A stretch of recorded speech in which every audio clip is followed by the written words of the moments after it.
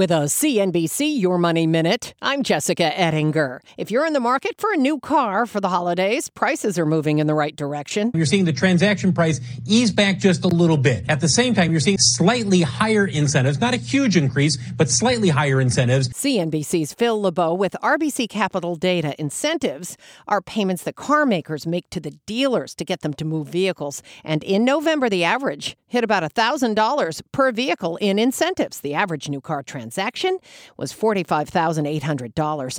And there were more cars on lots. Slightly higher inventories. That means that you're starting to see the automakers replenish supply, expand the number and types of vehicles that are available. Still, in terms of car sales, this year is on pace for lower numbers, well below 2020 sales levels, even with the pandemic that hit in March of that year. Lots more on how to buy a car and smart financing at CNBC.com. I'm Jessica Ettinger, CNBC. From their innovative practice facility to unmatched views from the fairway, the PGA of America is helping lower scores and elevate fan experiences with 5G solutions from T-Mobile for Business.